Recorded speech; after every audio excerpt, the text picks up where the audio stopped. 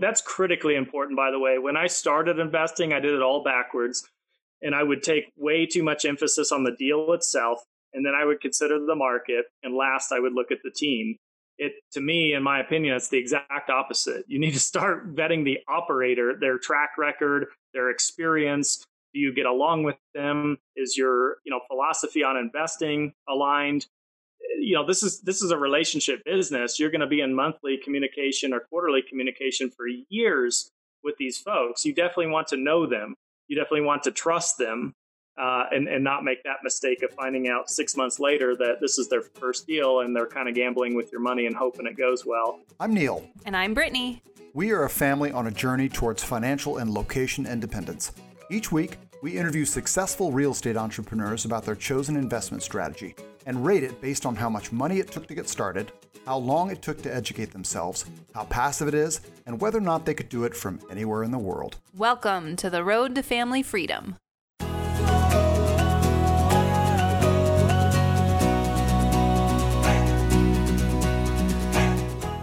Before we begin this week's show, I'd like to make you an offer, a free 30-minute call with me. We've been doing weekly chats with other real estate investors for months now, and the response has been great. But we're going to change things up a bit and focus.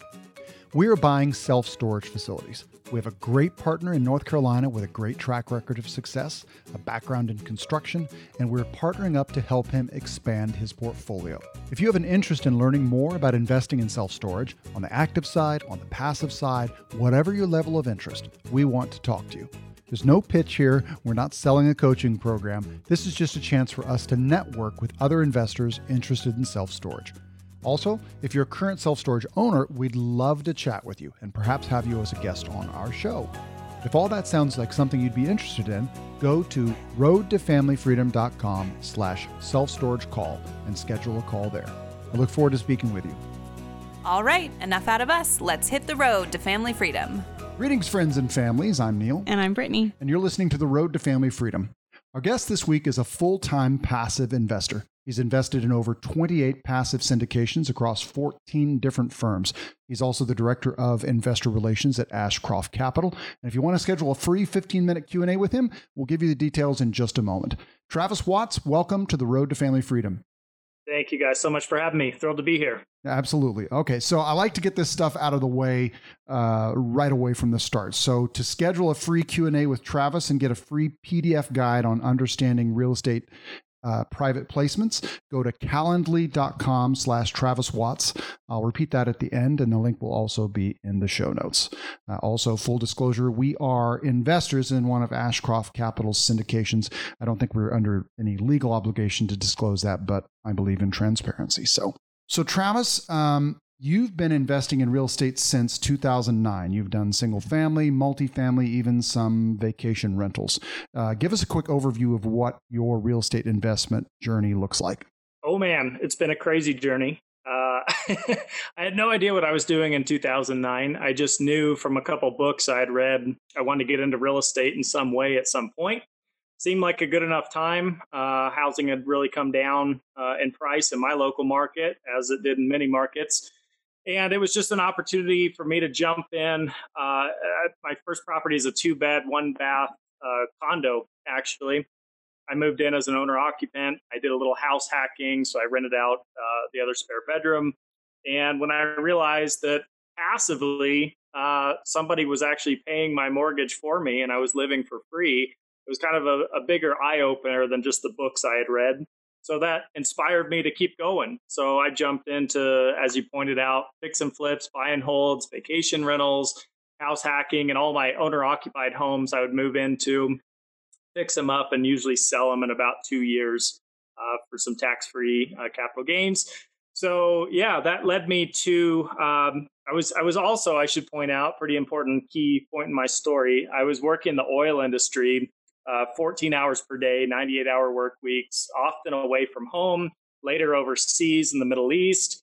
And between trying to hold down that career with those hours and balance my real estate journey, that was not sustainable. So before I burned out, I made it to 2015. So, whatever that is, 5-6 years, and completely was burned out.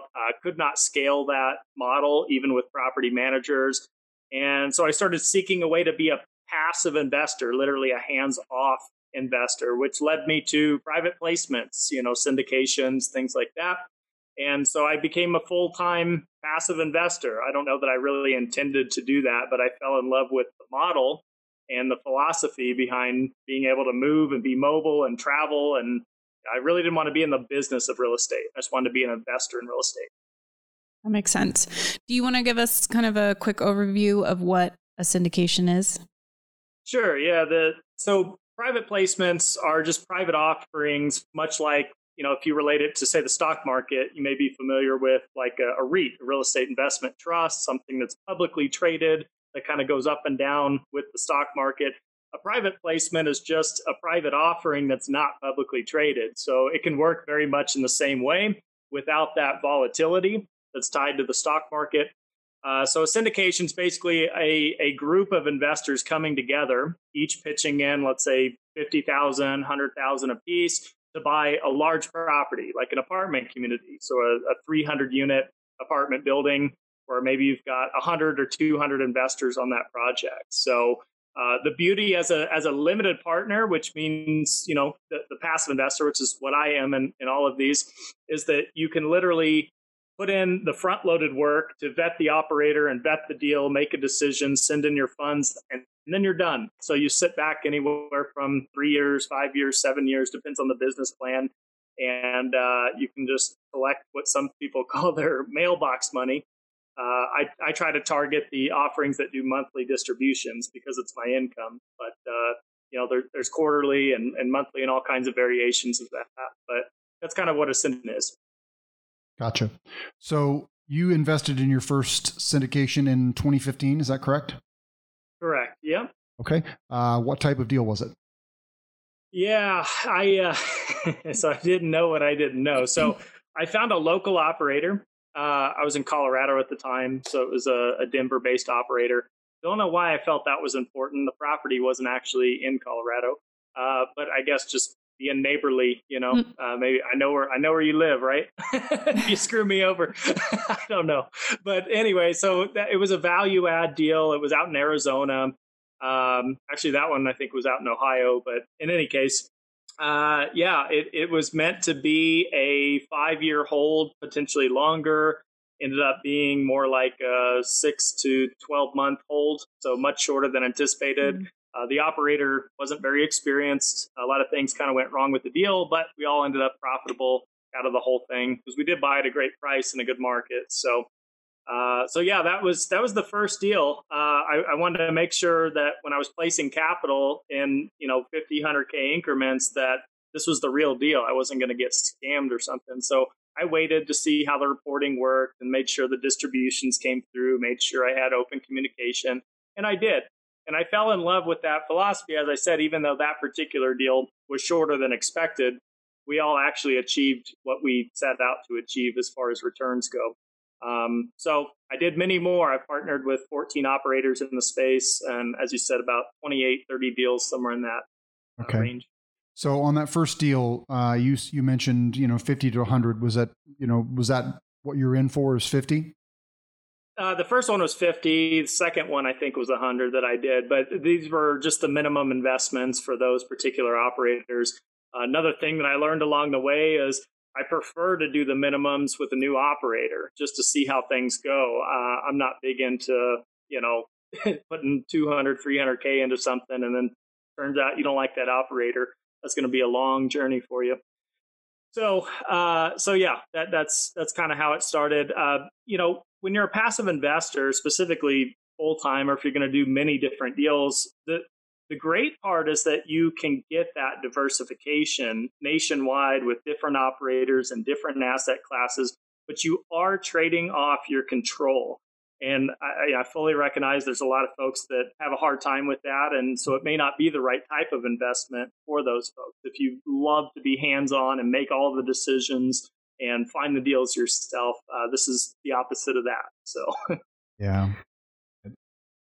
I was just going to say, you said that you've invested in multiple asset classes, so not just in the multifamily sphere? Correct. Yeah. So about 80% has been value add, B and C class, multifamily, usually 5-year holds. It just depends on the operator.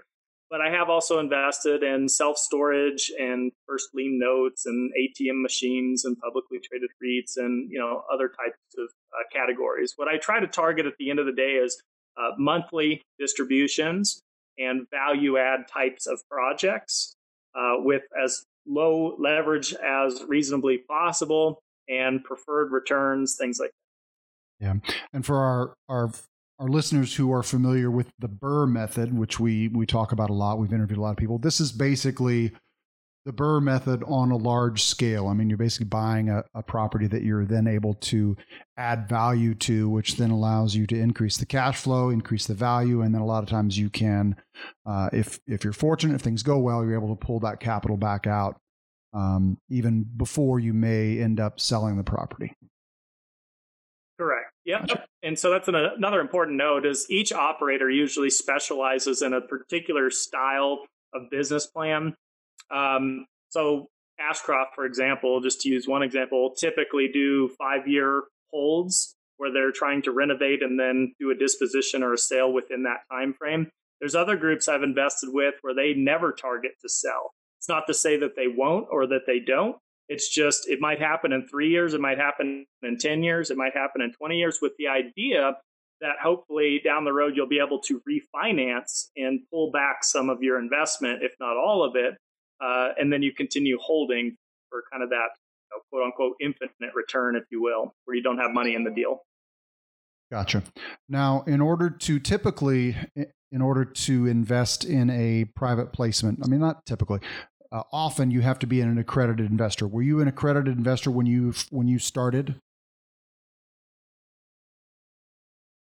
Correct. Yeah. So a lot of the space is, but there's something I should point out there too. So a lot of the offerings are accredited investor only. However, there are also a lot of operators operating under a 506B private placement, B as in boy, where they can, if they choose, they can take on 35 sophisticated investors that may not be accredited, but they have the know-how to understand the deal, the ins and outs, the risks, the fact that it's not liquid, and so they could potentially participate in the offering. So you're not really going to see that much of a difference in those types of deals between a B and a C.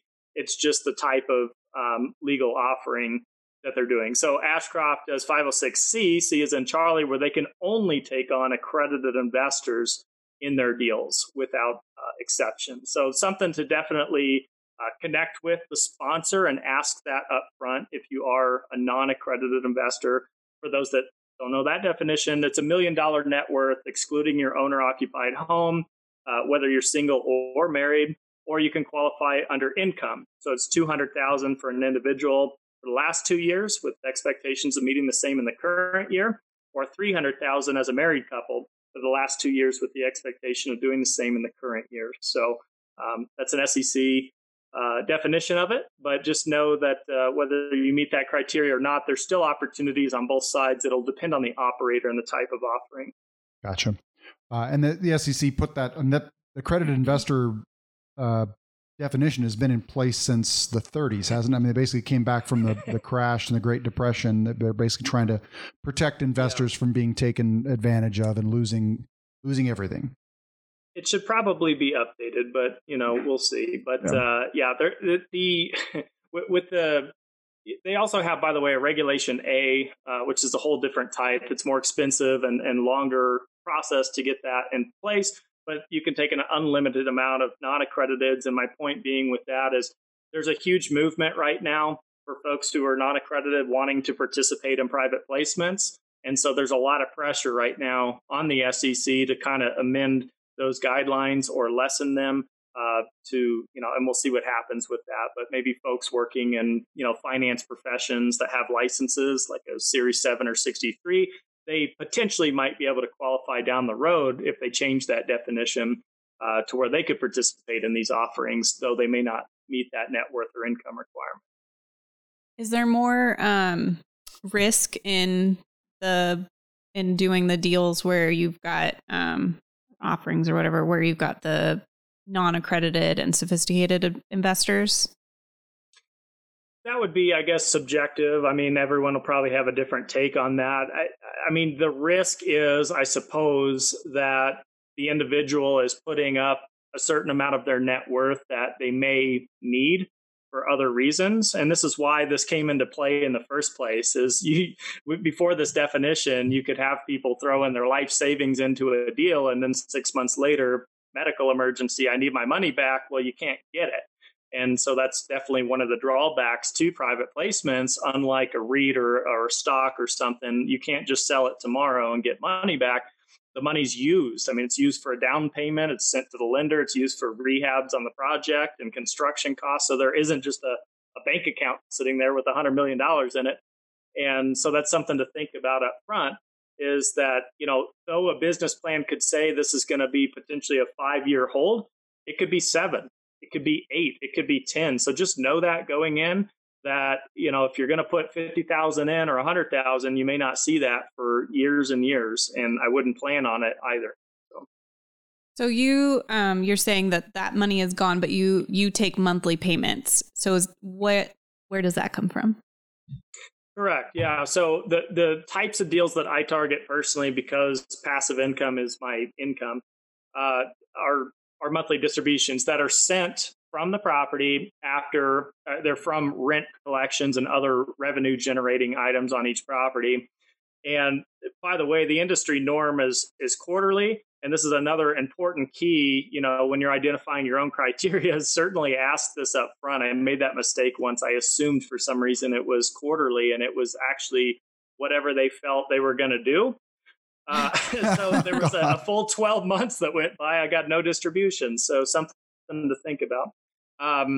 But yeah, it's from rent collection and other revenue generating items on the property. So income comes in, you pay the property management, you pay the mortgage and the property tax and all the expenses. What's left over can be deemed a distribution to investors if the operator chooses to do so. So, gotcha. So with an accredited investor that's very clearly defined by the SEC, is there a definition of what qualifies as a sophisticated investor, or is it a little more loosey-goosey? That's a good question. It actually is defined. I don't know the exact verbatim definition, but it's basically kind of as I alluded to earlier. It's the ability, whether you're using a advisor or you're just an individual, that you are shown and explained to all the risks associated, and that you fully understand beyond a reasonable doubt of what you're investing in and all of the ins and outs and the private placement memorandum and the operating agreement. It's that you have the know-how to comprehend and understand that. And that's critically important to the SEC for the reasons that we also discussed earlier, to know that someone's not going to make this investment thinking that they're sophisticated, but then not understanding that they can't get their money back in 12 months if they need it. So the idea in the SEC's mind, I guess, is if you are accredited, you can afford to lose the money anyhow. If you've got over $1 million and you put in 50 and lose it, it's not going to bankrupt you, right? So that's kind of the philosophy behind that. Sense. So when someone's considering investing in a private placement, what are some tips for vetting the sponsor? That's a good question. So that's critically important, by the way. When I started investing, I did it all backwards, and I would take way too much emphasis on the deal itself, and then I would consider the market, and last I would look at the team. To me, in my opinion, it's the exact opposite. You need to start vetting the operator, their track record, their experience. Do you get along with them? Is your philosophy on investing aligned? This is a relationship business. You're going to be in monthly communication or quarterly communication for years with these folks. You definitely want to know them. You definitely want to trust them, and not make that mistake of finding out 6 months later that this is their first deal and they're kind of gambling with your money and hoping it goes well. So to that point, understanding your own criteria is critical. Just like I had to write down with my wife We actually weren't married at the time, but we sat down to say, look, we're planning on doing this long term. So what's going to be important for us? We identified states that we really liked, asset types that we preferred, certain structures that we look for. We love the value add component, the monthly distribution. So knowing all of that up front is extremely helpful, so that today when I get sent a deal, because I'm on everybody's deal list, and it says new development deal in, I don't know, Sacramento, California, I'm not interested. That's just not a market I'm in, and I don't do new development, and it doesn't do monthly distribution. So pass, and that makes it a lot easier than when I started and I'm trying to look at all these different things and think, I don't know, is this one good or is this one good? So it kind of starts with self-reflection. Yeah, have that criteria already mapped out so that you don't even have to choose. Makes it a lot easier. Yeah. Yeah. Just ask the question. Pardon us, sometimes we get into these fights. If I'm not moving fast enough, just ask it yourself instead of poking me. Question? No, I just not at all. Not at all. No. Are there any red flags that you look for when you're vetting vetting a sponsor or a deal? Yeah. Yeah, there definitely are. So, I always recommend having several conversations before investing with the sponsorship team, both deal specific and about them individually, background, track record. So red flags usually come up when someone's stumbling to answer a question, or it seems like they're trying to avoid it, such as, have you ever had a deal that's gone south, and what happened with that, and if they're trying to skirt around it, not really, kind of, well, it's, then that could be a red flag. Backgrounds of individuals, any criminal background, things like that. If they seem real skittish, or, they don't allow a background check or something, that could be a red flag. Not having a PPM, private placement memorandum, very few exceptions to not having one of those, but definitely seeing one of those types of offerings. Just general gut checks. If you're the type of person that has any type of intuition, that's what I value that very highly. If just something doesn't sit right as I'm speaking with someone, and I keep thinking, I can't pinpoint this, but it's weird. It seems fishy. I don't know. Then, why even risk it? I just move on, because there's plenty of deals to be had. So, well, it's important to remember that if you don't like the person, this is somebody you're going to be in some sort of a relationship with for anywhere from 12 months to 7 years, or however long the deal lasts. And if you don't like talking to them, both from the operator standpoint and the investor standpoint, I don't want to be involved with that person. If I don't like you, I don't want to be involved with you. And it's still, that's a great point. It's still knowing yourself too. So I like frequent communication, not over the top, but in other words, if I call a sponsor because I have a question, I don't want to be responded to 7 days later, or I email them, right? So I look for a fast response. That's one of the things at Ashcroft that stood out when I started investing with them was Joe. I'm sure, you guys know this, but Joe Fairless, it's like, I forget what it was, a text or a phone call. It was on a Sunday at like 9 a.m. He answers his phone. Yeah, how can I help? It's like, whoa, no, I didn't expect you to answer. It's just, you can get back with me tomorrow. But it's that type of interaction that I look for as well. That's just a personal preference. So knowing yourself. We've had that exact same experience. I think just this last weekend had the exact same kind of phone call with Joe, where I had a question and I just wanted to leave him a message. I was trying to help, I had some paperwork I had to fill out, and I picked up the phone and I called him, and he answered, and I was like, "Oh, I'm sorry to bother you," and he was like, "No, of course you should call me with this question." So, Yep, exactly. So it's so much to do with the team, and there's a lot of syndicators out there that are kind of the one man or one woman show, and that can be fine, but it's also great to have a team just in case, Joe or anybody is not in the office. He actually is on a vacation, that there's investor relations or a co-GP or just someone else that you can get your question answered from. Just another story, I had partnered with a different operator, and it was somewhat urgent. I think I'd switched bank accounts or something, and they were about to send a pretty substantial wire, and I was trying to, I couldn't get a hold of them. So a little bit terrifying, So anyway. It's important. Yeah. Have you had, you've been in 28, 30 deals. Have you had any where you were like, oh God, I shouldn't have done that? So some of the earlier on ones, I should have vetted the teams a lot heavier. Is just, just general, whatever you want to call it, laziness, non-responsiveness, lack of experience, all these kinds of things. The deals themselves actually turned out fine, which is why I kind of look at it, the team, the market, the deal, right? So we had 2 out of 3 in place, and it worked out. Not to say it always will, but yeah, I just feel like if you're with a trusted operator that's very transparent, that you align with, doing a deal that matches your criteria, they have the experience, they have the track record, they specialize in that sector all the time, one after the next, everybody knows them, blah, blah, blah, endless examples. Well, then they're probably going to be looking in good markets, right? Because they have the experience and track record, and they're probably going to be bringing a good deal. They're investing in it themselves, number one. And number 2, they've done it time and time again and have proof to show for it. So that's why I kind of put the hierarchy in that order. Makes sense.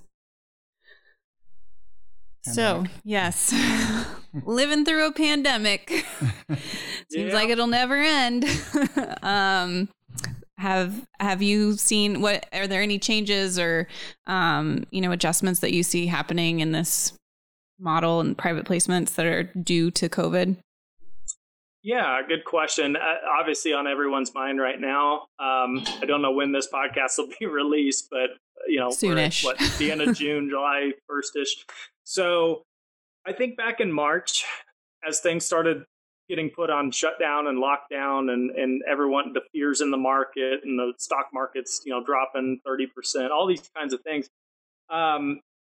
It was a very unsettling time. No one really had any answers. No one knew how rent collections were going to pan out. It was just scary. A lot of syndicator, they backed out of deals that they were under contract with.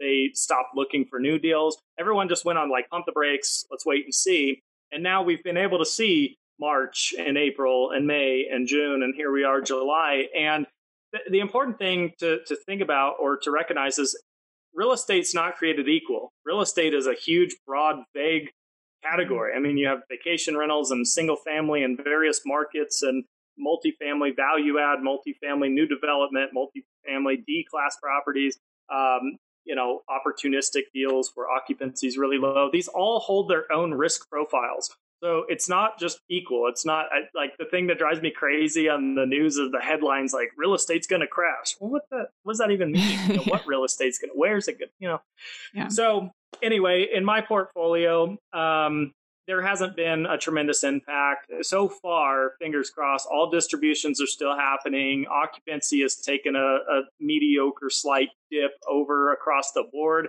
Not to the extent of we can't send a distribution or we're in trouble or we have to do a capital call. So we'll see how things pan out longer term.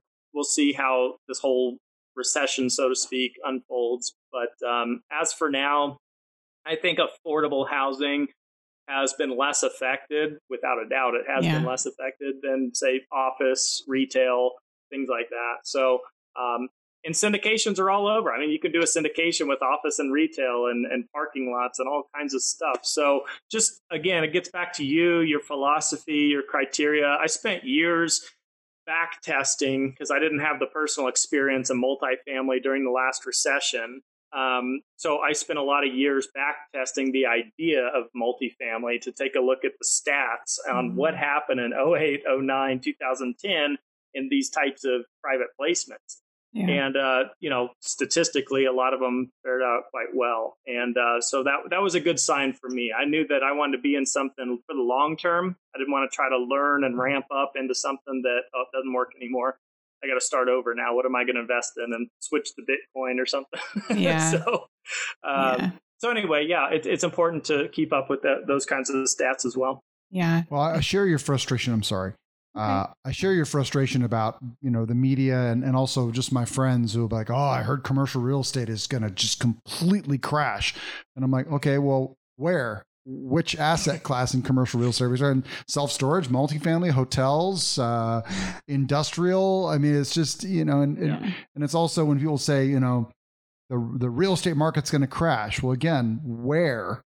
You know, I mean, it's so local, it's asset specific, it's, you know, demographic specific, and well, and what this is doing to the economy is so different from 2008, or like the reasons behind it and what's driving it. So, you know, we've talked about in a couple other with a couple other people that, you know, here in Vegas, we're more likely to have an issue than somewhere else because we are almost entirely, you know, vacation based. And so, you know, our economy, our small economy is probably going to be affected pretty strongly. But there's other vacation markets that aren't, because they're like beach communities where people can drive there more easily. And so those ones might not take a hit, where it's like Vegas, you have to mostly fly in, and that's just not happening. So it's so interesting because it's not even, it's the same market. It's still vacation market, but it's still like, even within that, you know, you're looking at the local. Yeah, exactly. I mean, at the end of the day, apartment investing is all about jobs, right? And so that's why it's important to look for the diversification in the job market, not to maybe invest in a deal that was like Detroit back in the day, you know, where you've got one primary type of sector or employer, or you're right next door to something like that employs, you know, 5,000 people, and then all of a sudden they go under. Well, what's that do to your property? So, that's a great point to look at. Not created equal. Every deal is different too. And, you know, you can imagine how maybe a apartment community in, say, April and May held up next to a hospital employing, you know, medical staff versus one next to, I don't know, an airport or shopping center or something that got somewhat shut down. So it just matters. I mean, all that stuff matters. So take them one at a time, and that's the whole thing. Investing through this pandemic, I am still investing right now. And last month and in March closed on a property, but these deals were factoring in the what ifs. You know, some of them got huge seller concessions because of the unknown, and others were just already extremely conservative with their structure to where we had a huge buffer already built in. So. It's still, you can't just generalize and just say, you know, multifamily's on pause for 12 months. It just doesn't work that way. So, yeah. So when you first got started, I mean, you, with real estate generally, you obviously kind of self-educated yourself. You did a lot of different things. When you got started with syndications, how did you go about educating yourself? Yeah, that's a good point. So one of my personal regrets is never in 2009, 10, 11, 12, not attending real estate meetup groups, not listening to a lot of podcasts, only reading 1 or 2 books a year, all these kinds of things. I wish I would have quadrupled down on that education. It would have cut that learning curve, and I probably would have been on this track a little sooner. But in general, what I did is so 2015 was such a crazy year for me.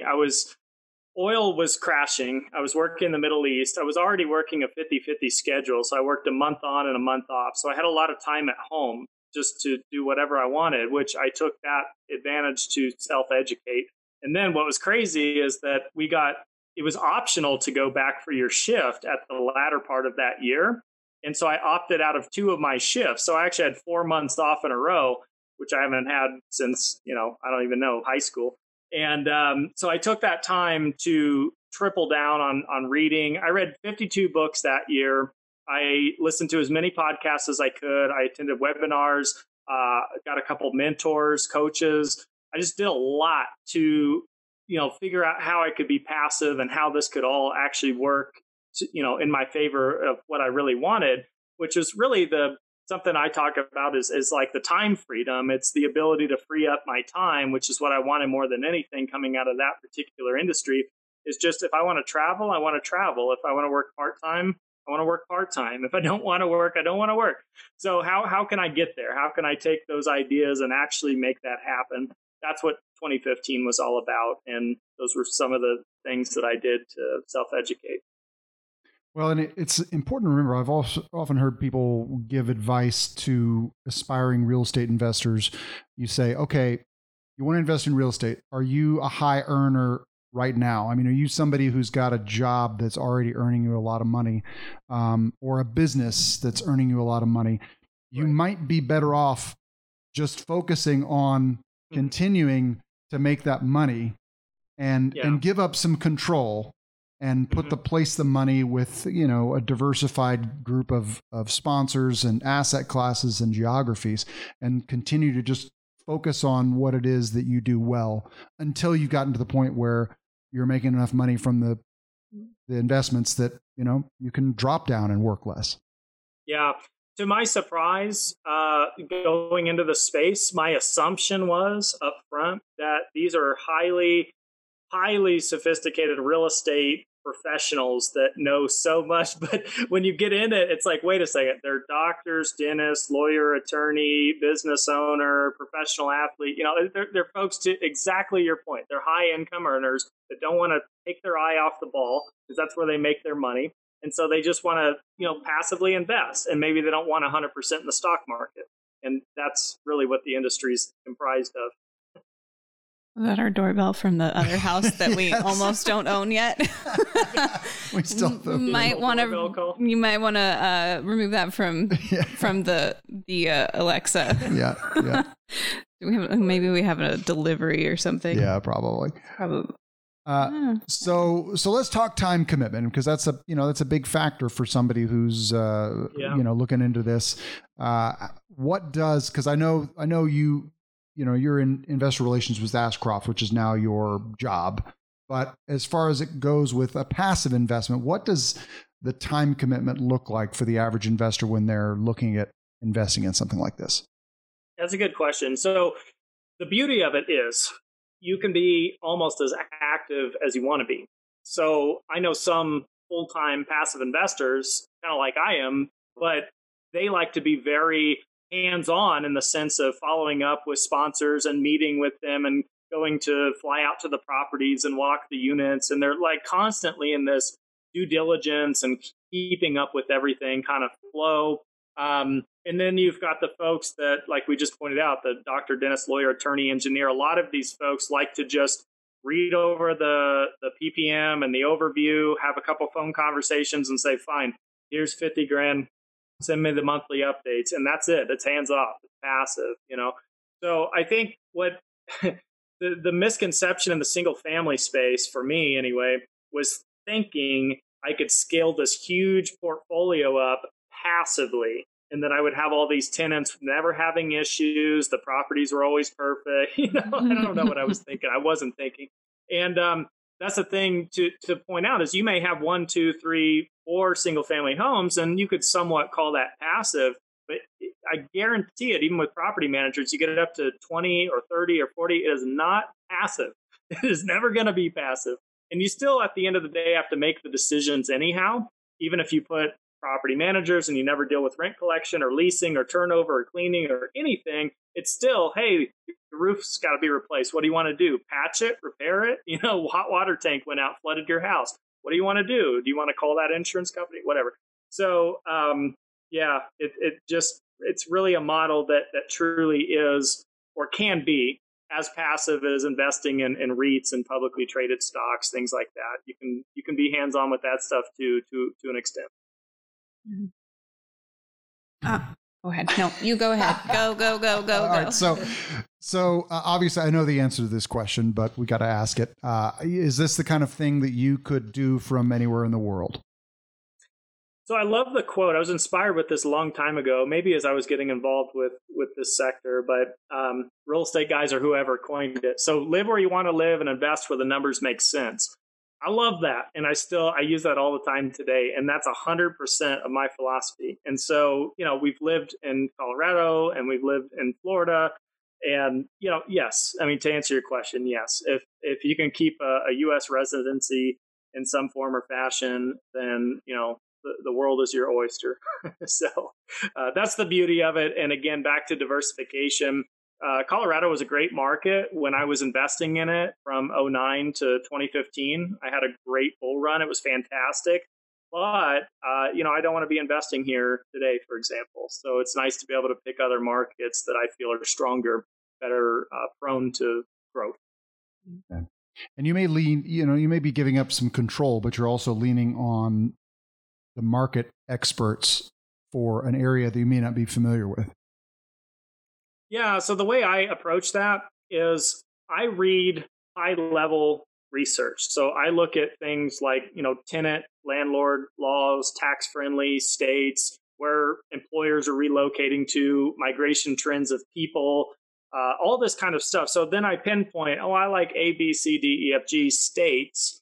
So then again, that's part of my criteria. So if someone's throwing me a deal and it's not one of those states, I'm probably not doing that deal unless they can convince me otherwise. And then I let the sponsor fill me in on the very specific sub-market in that state. Why should I be invested in Irving, Texas? I don't know anything about Irving, Texas. I know quite a bit about Texas.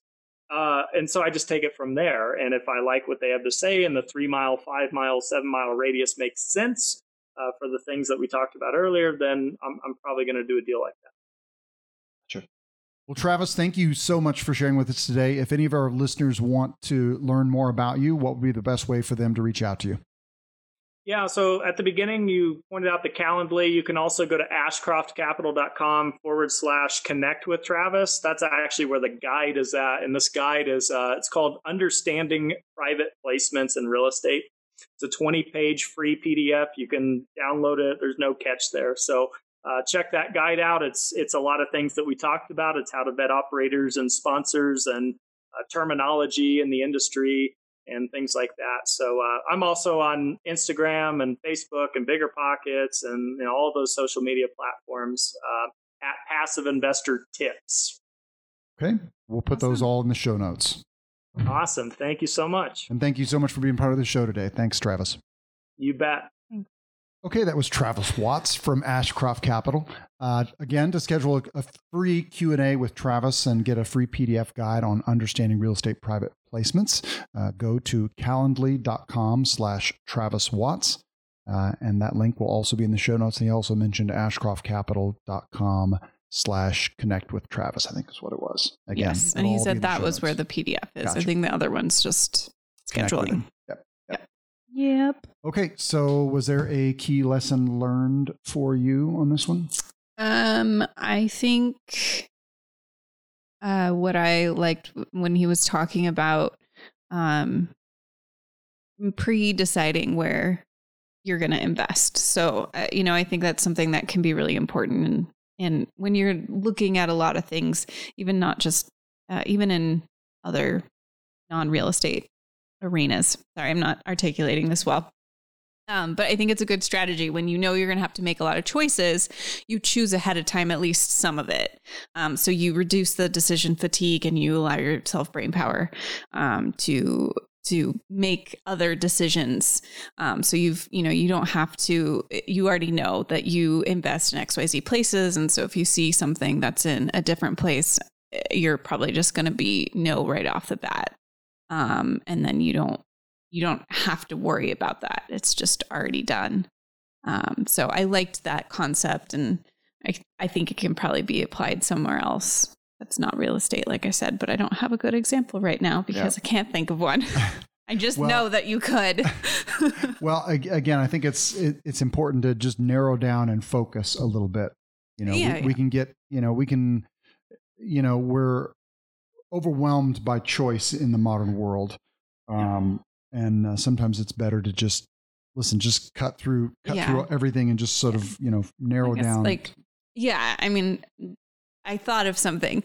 Okay. Go for it. So let's talk about, it's, non-real estate. So you're looking at like products. If you already know that you want, a more sustainable option owned by women, whatever, then you can look for that company and then you can look for the product within that company. So Same kind of idea when you're looking for something. If you narrow down some of the big priorities, then you just have to look at the small stuff later. Yeah. And as it relates to real estate, I mean, he talked about, looking for a specific strategy, which for him was value add. Mm-hmm. Some people, it means he rules out new development.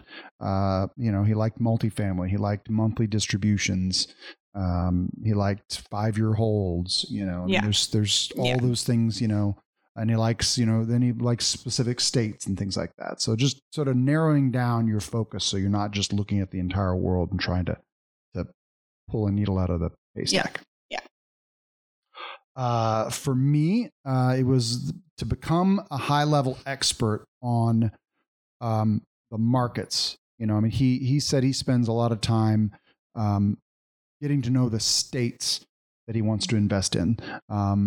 He doesn't worry about the specific micro market in self-storage and with multifamily. You're looking at a micro market that's maybe 3 to 5 miles. Mm-hmm. But he gets to know the states really well and gets into the landlord laws and things like that. And my guess is he also probably does that with asset classes as well. You don't need to become an absolute expert in the asset class, but become a student of it and understand it at a high level. Yeah. And then let the operator be the one who's the expert.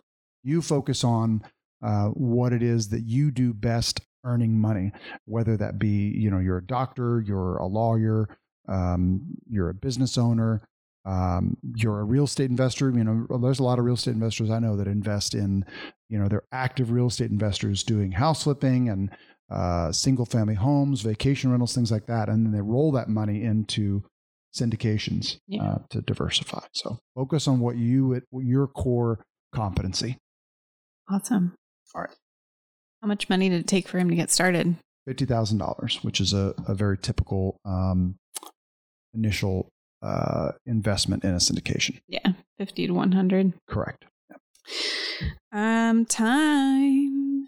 We didn't get into specifics, but it's low. Yeah. You can put variable. It was like choose your own adventure. Yeah. There's some people who are, like he said, that will really dig into things and they'll spend hours and hours digging into a private placement memo. And then there's, other people that will spend a couple of hours and then a couple of phone calls with the operator and they're good to go. They're just like, hey, just send me the updates and send me my checks. Yeah.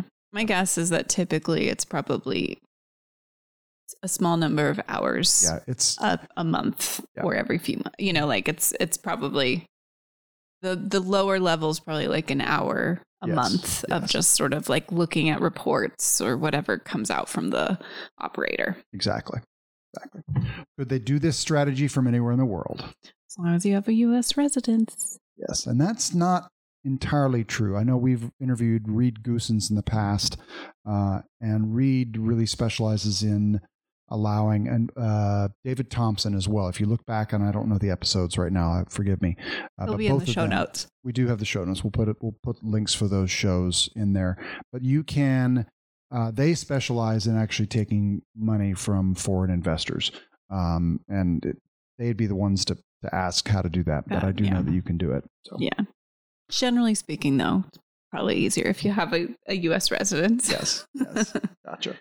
Okay. Once again, that was Travis Watts from Ashcroft Capital and just a full-time passive investor. So awesome. That was fun. All right. Let's hit the road. Bye. Hey, before you go, if you like the show, we would be delighted if you'd head over to Podchaser and leave us an honest review. And do let us know why you like the show, how long you've been listening, and in particular, what you find really useful or entertaining. And let us know if there's anything you think we should change. Also, if you have specific questions about real estate investing, especially self-storage or short-term rentals, shoot us an email at info@roadtofamilyfreedom.com, and we'll be happy to answer your question on the show. We might even turn it into an entire episode. Thanks for listening. We're doing this all again next week. Until then, safe travels.